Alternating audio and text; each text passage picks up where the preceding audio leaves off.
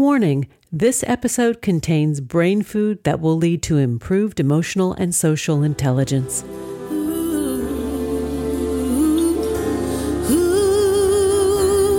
Hello and welcome to our new short format servings of consciously prepared brain food designed to improve your mental fitness. This is Lisa Cypers-Kamen, your host. For more than 12 years, we've been proudly and consistently crafting harvesting happiness and sharing it with you.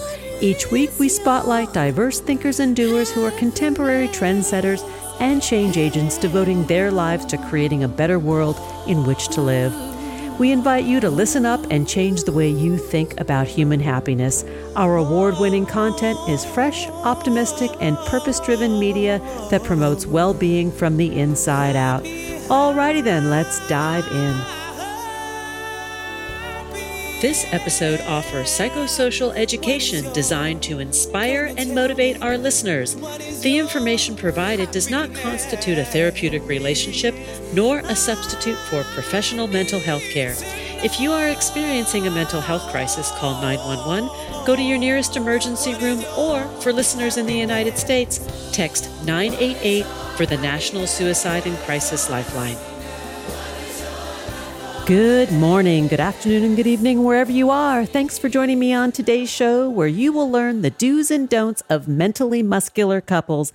My guest today is Amy Morin, who is a psychotherapist, internationally best-selling author of 6 books on mental strength, and the award-winning host of the Mentally Stronger podcast. She's been a friend to the show, and I'm so happy to welcome her back to talk about her newest book, 13 Things Mentally Strong Couples Don't Do. Fix what's broken, develop healthier patterns, and grow stronger together. Welcome back, Amy. Thanks for joining me today. Oh, thank you so much for having me back. I appreciate it.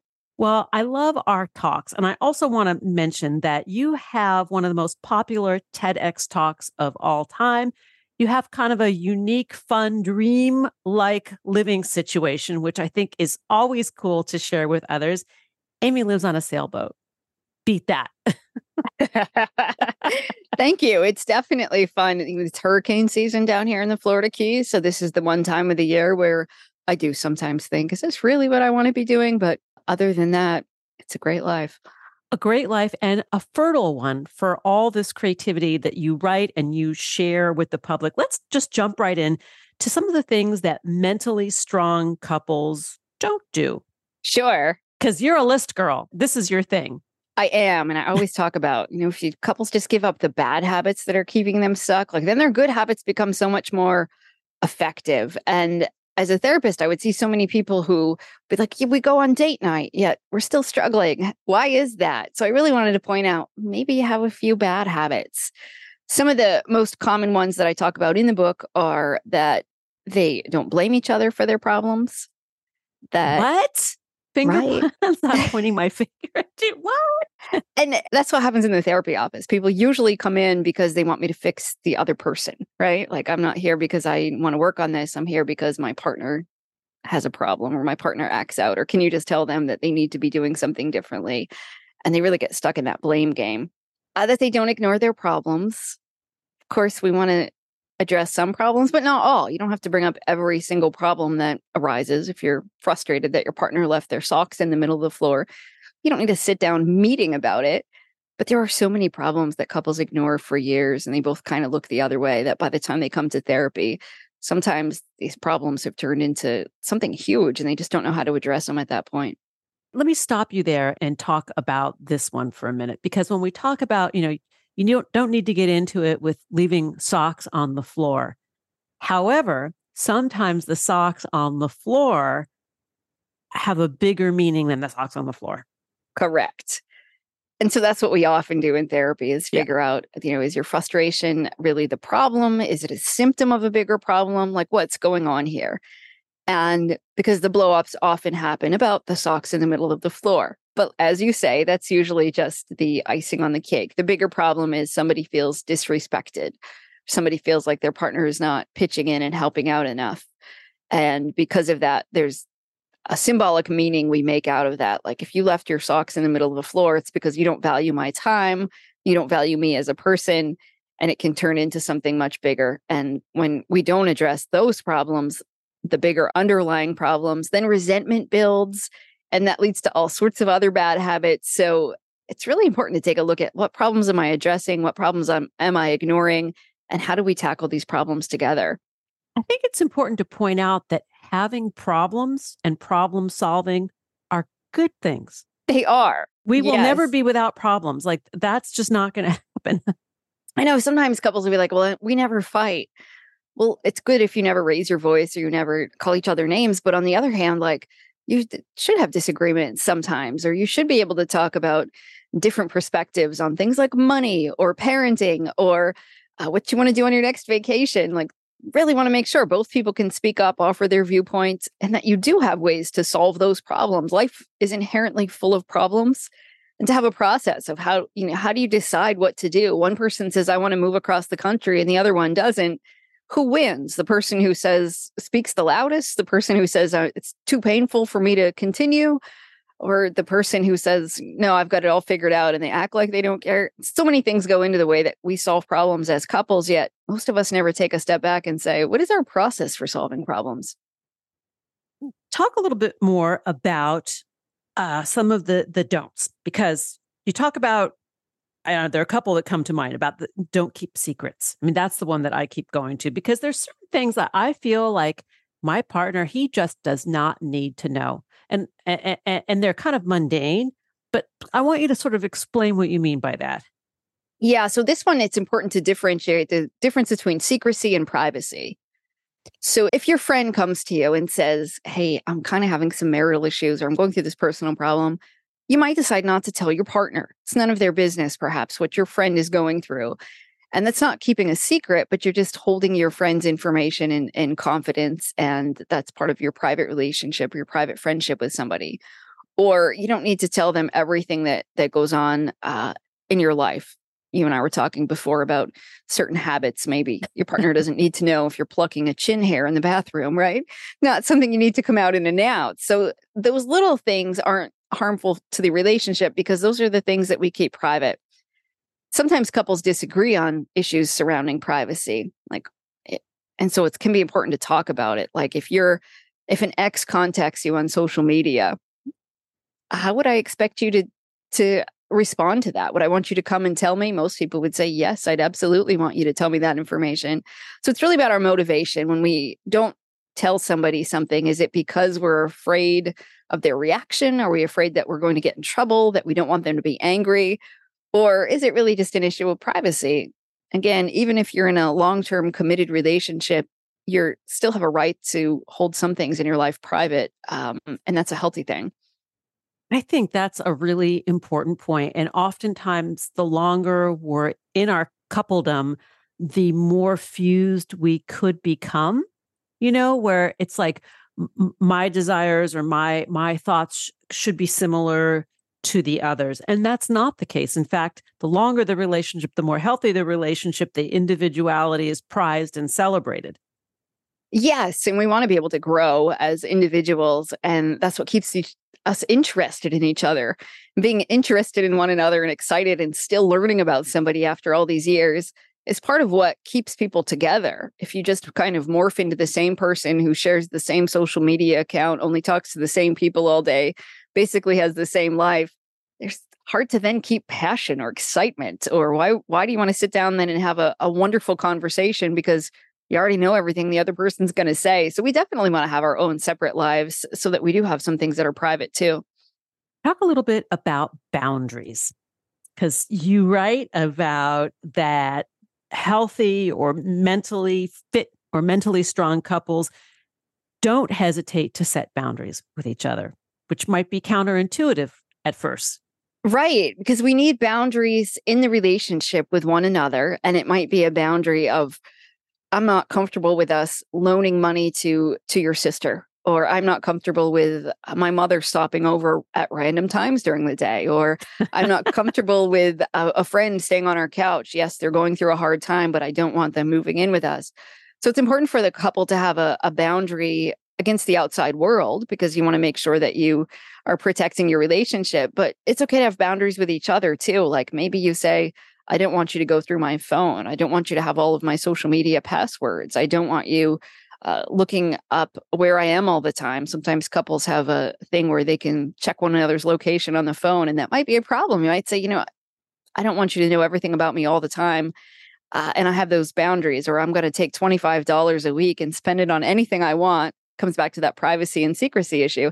And maybe I don't have to account for that. I'm allowed to spend it on anything I want.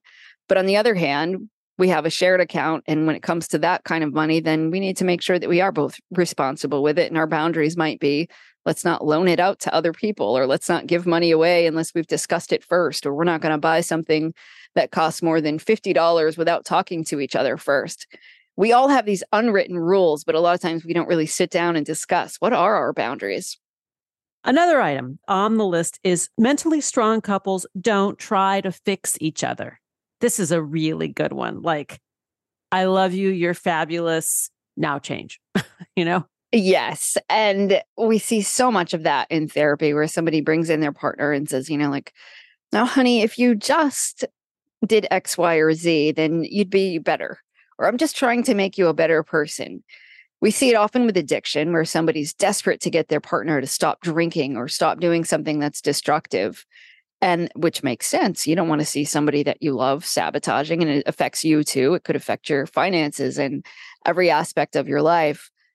But sometimes people put so much energy into trying to fix the other person that they lose sight of what their goals are, what their life is.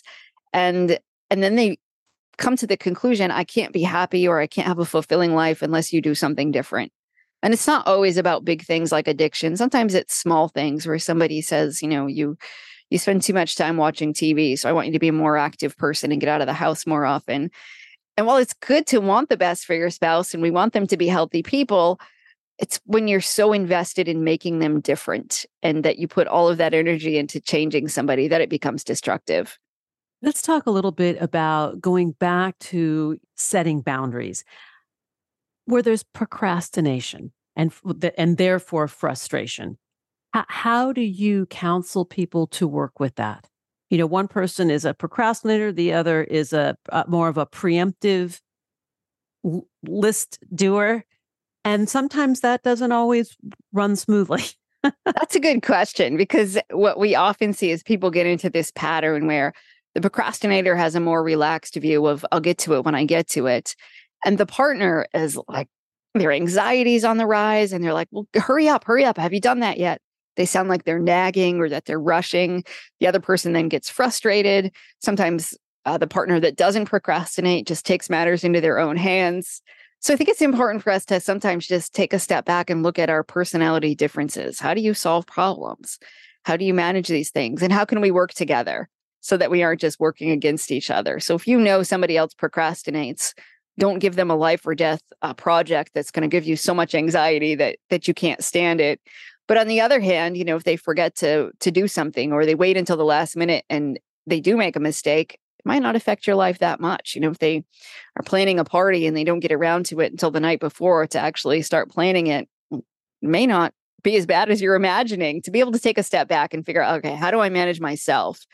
And I think a lot of things in a healthy relationship, it really boils down to asking yourself that question. Like right now, do I need to control how I feel or do I need to control the situation? Sometimes we try to control situations rather than just saying, no, my job right now is to just manage my own anxiety and not necessarily try to change what my partner's doing.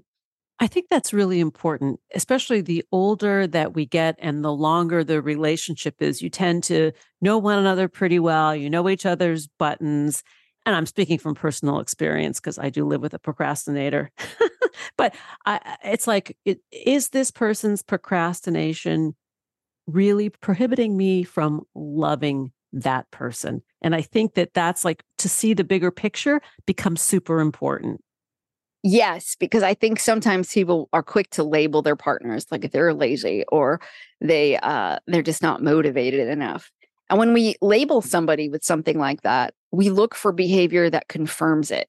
And we kind of overlook any behavior or evidence to the contrary. So if I decide my partner's kind of messy or they're lazy or they're procrastinator, I'll just look for evidence that reinforces that belief all day long. And there's research on this too. And I talk about it in the book, how many times when we get into an unhealthy cycle or a rough patch, we just really magnify the things about our partners that kind of annoy us, and the unhealthy things. We just notice those things so much more, and then we screen out all of the positive things about them. Well, we tend to, instead of looking in the mirror at ourselves to figure out where we are at with our distress, we want to look outward and see the other person is wrong when they're just being themselves, right? They're just doing them. Exactly. Yes. And, the other thing is, I think I want to be clear to say that for me, procrastination and laziness are two different things. That's right. A very separate issue. Yeah, there's tons of reasons why people procrastinate. Sometimes it's anxiety. Sometimes that's just they function better that way. Sometimes it's just because that's how they operate. But to somebody who isn't a procrastinator, it's easy to draw conclusions that are like, you don't care, you're lazy, you aren't invested in this. And it's easy to draw all of those conclusions. And when people do that, they then think, okay, this person's doing this on purpose, or they just don't care about those things that I care deeply about. And being able to have that conversation is what we're talking about, right? Like to be able to keep that dialogue open, be able to explain where we're coming from, not personalize it. Because like so often I think that we tend to personalize the behavior of the other, and really people just do what they do, right? Exactly. And to know that, well, you can't fix somebody, you can't change them. We can definitely influence people. And any relationship is kind of like a dance. And if you've ever tried to force somebody to dance in a certain way, it doesn't go well if you see somebody that gets dragged out on the dance floor. But at the same time, when somebody's dancing with you and you change your steps, they kind of change their steps based on what you do. Not because you told them that they had to, but just because that's how it works. And a relationship is the same. When I change my behavior, my partner's behavior is going to change. And so while you can't control the other person, you can certainly control your own behavior, how you respond to them, and how you are proactive about certain things. Let's take a break. And when we come back, we will continue the conversation with Amy Morin. She is the author of 13 Things Mentally Strong Couples Don't Do, Fix What's Broken, Develop Healthier Patterns, and Grow Stronger Together. You can also check out her podcast, the Mentally Stronger Podcast. To learn more, please go to Amy Morin, LCSW.com, on Twitter, Amy Morin, LCSW, and Facebook and Instagram, Amy Morin, author. Here comes the pause. We'll be right back. Hang on, before we take that pause, let's talk about how much great food and happiness go hand in hand.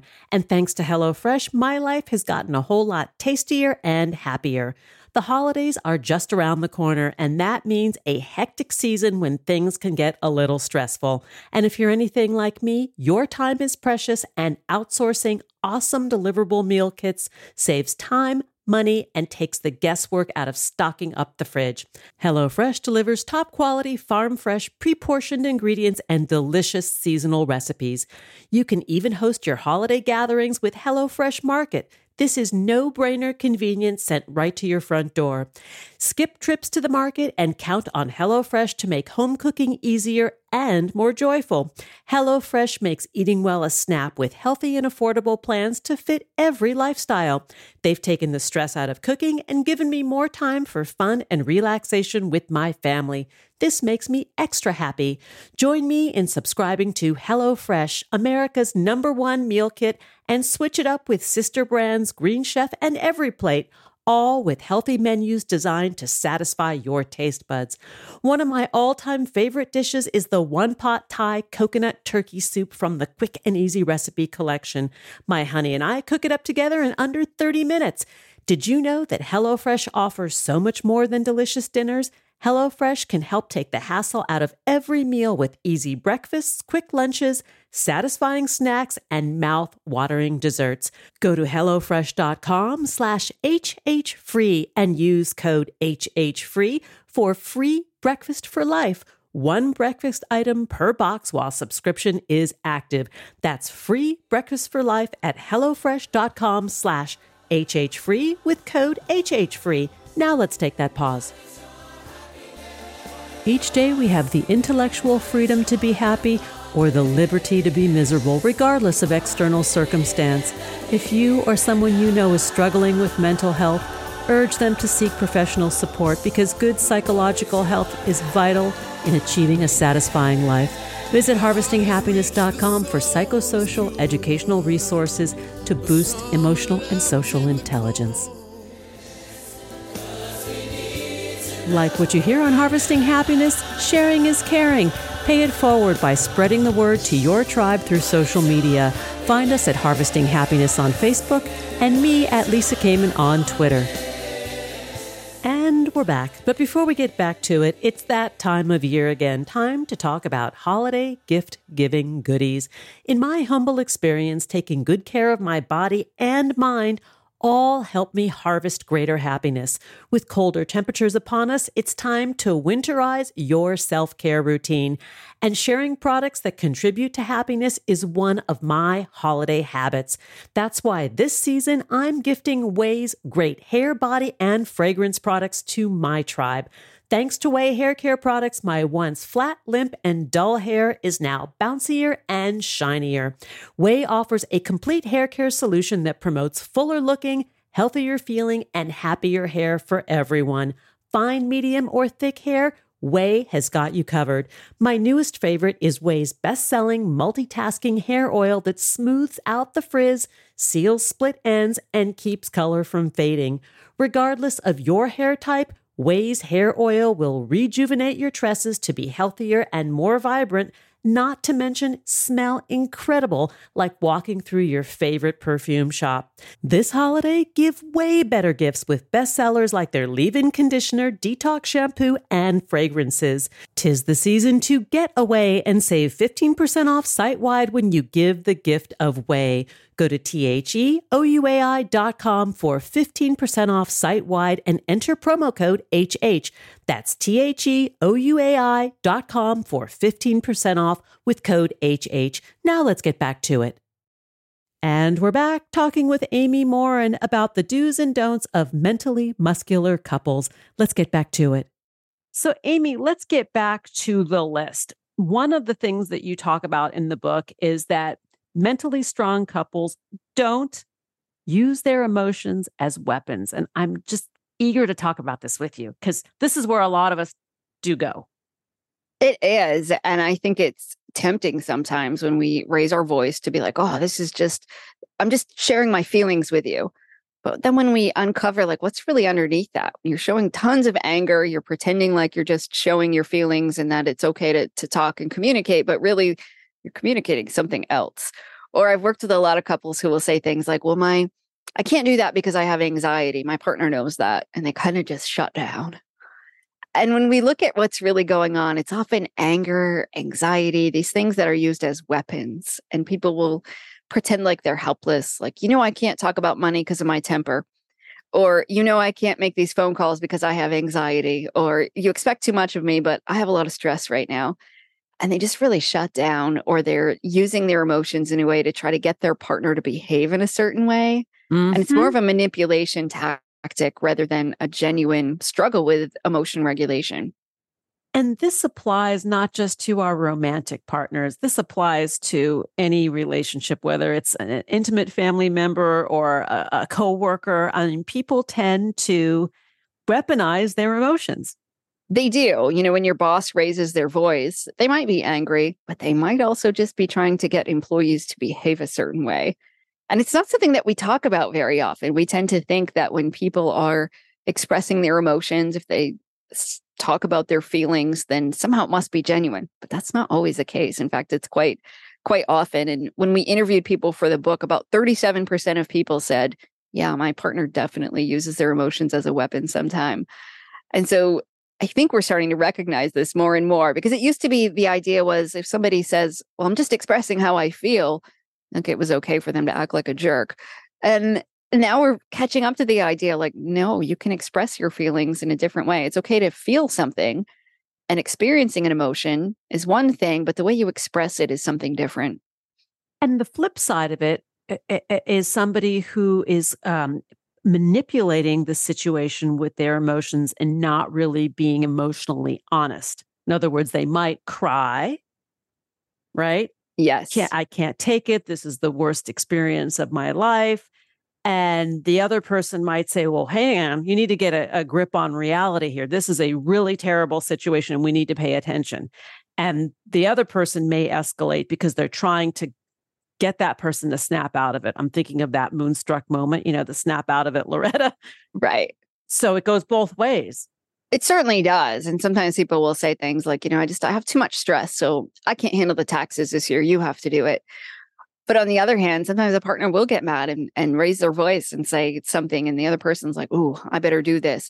So I think it's just so important for us to take a closer look at our emotions, how we experience them, how we express them, and it goes back to decision making. Sometimes couples get into this almost competition of how much pain they're in. Like, I can't stand it. If we have to move to a new city, then I'll be crushed. So therefore we have to stay here.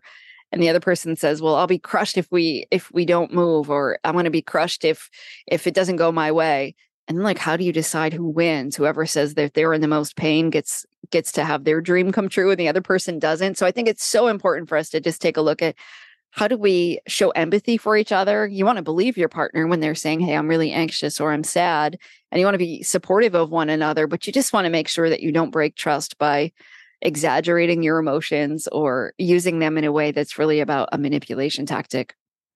Another form of a manipulation tactic, the quantum you always, Yeah. right? Like, you always do this, you always do that. That's unfair. That's like not fighting fair. That's not cool. Right. And on the flip side is you never listen to me. You never do anything. You never want to do all the things I want to do, without being able to give those specific examples and to be able to, right in the moment, be able to say, all right, let's talk about this. But those sweeping generalizations could certainly be harmful. What about the deflector? The one who doesn't fight fair, in the sense you're talking about something, you're having an argument, which is not such a bad thing sometimes. And the other person will sort of throw the curveball. Well, what about the time when you did this or that was kind of similar? But wait, no, dude, we're talking about this time, And that is a common tactic of bringing up all the times. If you're going to say that I hurt you, I'm going to bring up the 400 times that I felt hurt. Or I'm going to be like, wait, you're mad about that? Well, what about what you did yesterday? Yeah, as a way to try to say, let's derail the conversation and not taking responsibility. If my feelings are hurt, then it's my job to address that in the moment, not save that up for the next time when you mention that you're upset about something and then I toss it all back at you. At the kitchen sink argument, right? That's kind of what I call it. Like, you're upset about one thing, and then sort of every little transgression in the history of the relationship is brought into the conversation. It causes everybody to spark out. Not and cool. Sometimes it's not on purpose. So we know that memories in our brain are stored kind of like in a file cabinet. So when you're angry and you feel angry, all of a sudden you'll remember every other time you've been angry. So all of a sudden you start taking out all these files, not because you necessarily mean to drag up all of those things, but those memories are all triggered in the exact same part of your brain. So when you remember that one time you were angry, you can quickly remember 17 other times that you felt that emotion. That's good to be aware of. I didn't think of it in that way, to have the awareness that we're getting into sort of the stew pot right. of emotions. And that's where being able to self-regulate and self-soothe is so important, right? Because it helps de-escalate the situation. It does. And to recognize when your emotions are genuinely to that point that you're not going to have a productive conversation, and then to have some skills.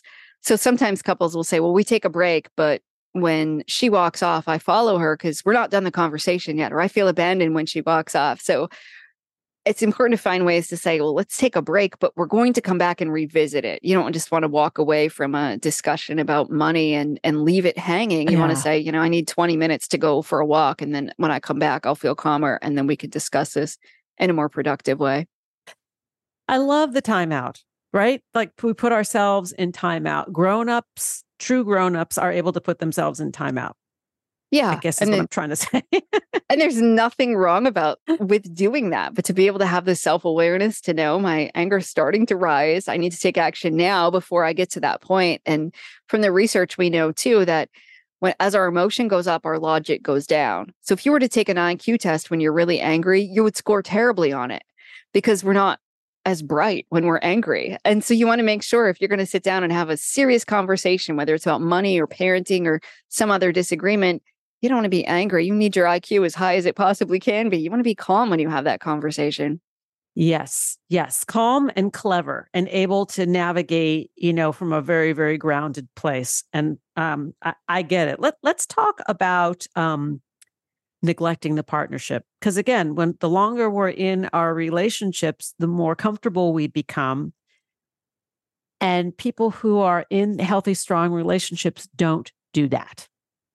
Right. It's tough not to do though, because we're like, my job needs a certain amount of energy and effort. My perhaps aging parents, my children, my friends, my extended family, all of these people in our lives are vying for our attention, these certain things that we have to do, all of these responsibilities that we have. So it's really easy to be like, well, I'll address my relationship later, Yeah. or we'll spend time together later when things slow down. How often do we say that? Like, oh, when things slow down a little bit, then I'll figure that out. But life really never slows down. It's fairly constant that things are busy. And when we have certain seasons in our life when maybe you can't put in as much energy, if you're caring for an elderly sick parent, that may take a lot of your spare time for a while. But have a conversation about that. That says, after work and in the evenings, I'm not going to be able to be home very much right now because I have this other thing going on. But how do we still take care of our relationship?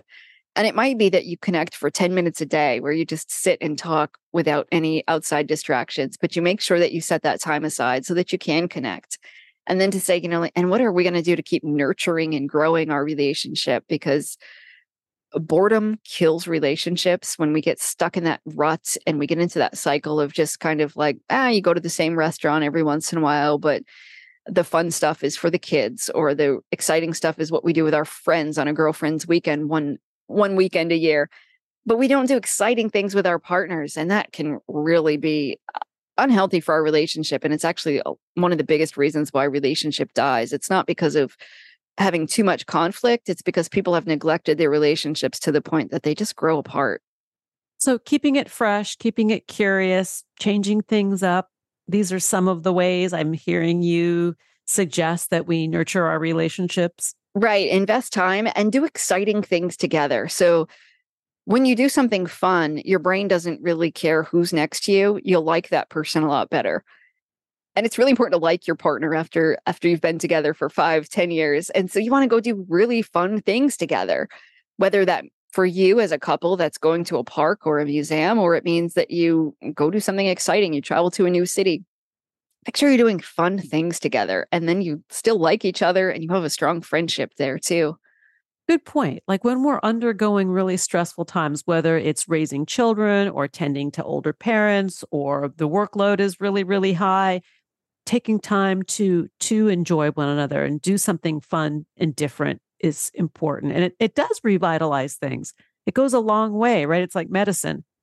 Yeah, it certainly does. And then when we have fun together, we feel better. We feel better about the relationship. It's a great stress reliever. But so often that just falls pretty far down on our priority list to go do fun things together as a couple. So if you were to identify like the top 3 things that we could do right now, like after we're done with this podcast, we get on the phone or we start texting our partners, what are like 3 things that you can say we can do today to give the relationship a positive boost? Number one would be retell your love story of how you met and Yeah. why you fell in love in the first place. And remembering that can help rekindle a lot of those emotions and remind you why it's worth sticking in there and getting through the tough times. Number two would be practice reflective listening. So often when we talk to the other person, we just want to express our viewpoint. Show that you can actually listen by just repeating back what they say. Oh, so you say you had a rough day at work. Your boss said this, and this is how you replied. And you're thinking about having a meeting about it tomorrow. Did I get all that right? If you just listen to other people more, it would make a huge difference. So I think listening would be another one. And a third one would be to assume goodwill. So often we think if our partner is 10 minutes late, it's because they don't care about us. Let's take a breath and say, what's an alternative way to look at this? Maybe they had a stressful day. Maybe they're doing the best they can. And maybe when they say these things, it's not really meant to hurt us. It's just because of something going on in their own lives. But if we just assumed goodwill, things would get a lot better too, and we'd be more compassionate. I love that. Assume goodwill, like see the glass as half full in a certain Right. sense, right? Right. Well, this has been great. And, as always, I love talking with you on the show. I love sharing what you're up to, all your fabulous lists, the do's and the don'ts. And to learn more about Amy Morin, please go to amymorinlcsw.com. On Twitter, that handle is the same at Amy Morin LCSW. On Facebook and Instagram, Amy Morin Author. We're talking about Amy's newest book, 13 Things Mentally Strong Couples Don't Do. Fix what's broken, develop healthier patterns, and grow stronger together.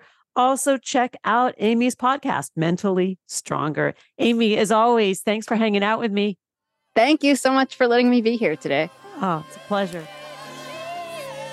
Thanks for joining us on Harvesting Happiness today. This is Lisa Cypers-Kamen on behalf of my guest, Amy Morin, wishing you kind thoughts, kinder words, and the kindest of actions. Until next time, remember, happiness is an inside job.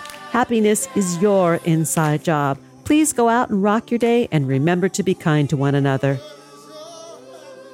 Keep harvesting your own happiness anytime and anywhere from the comfort of wherever you are.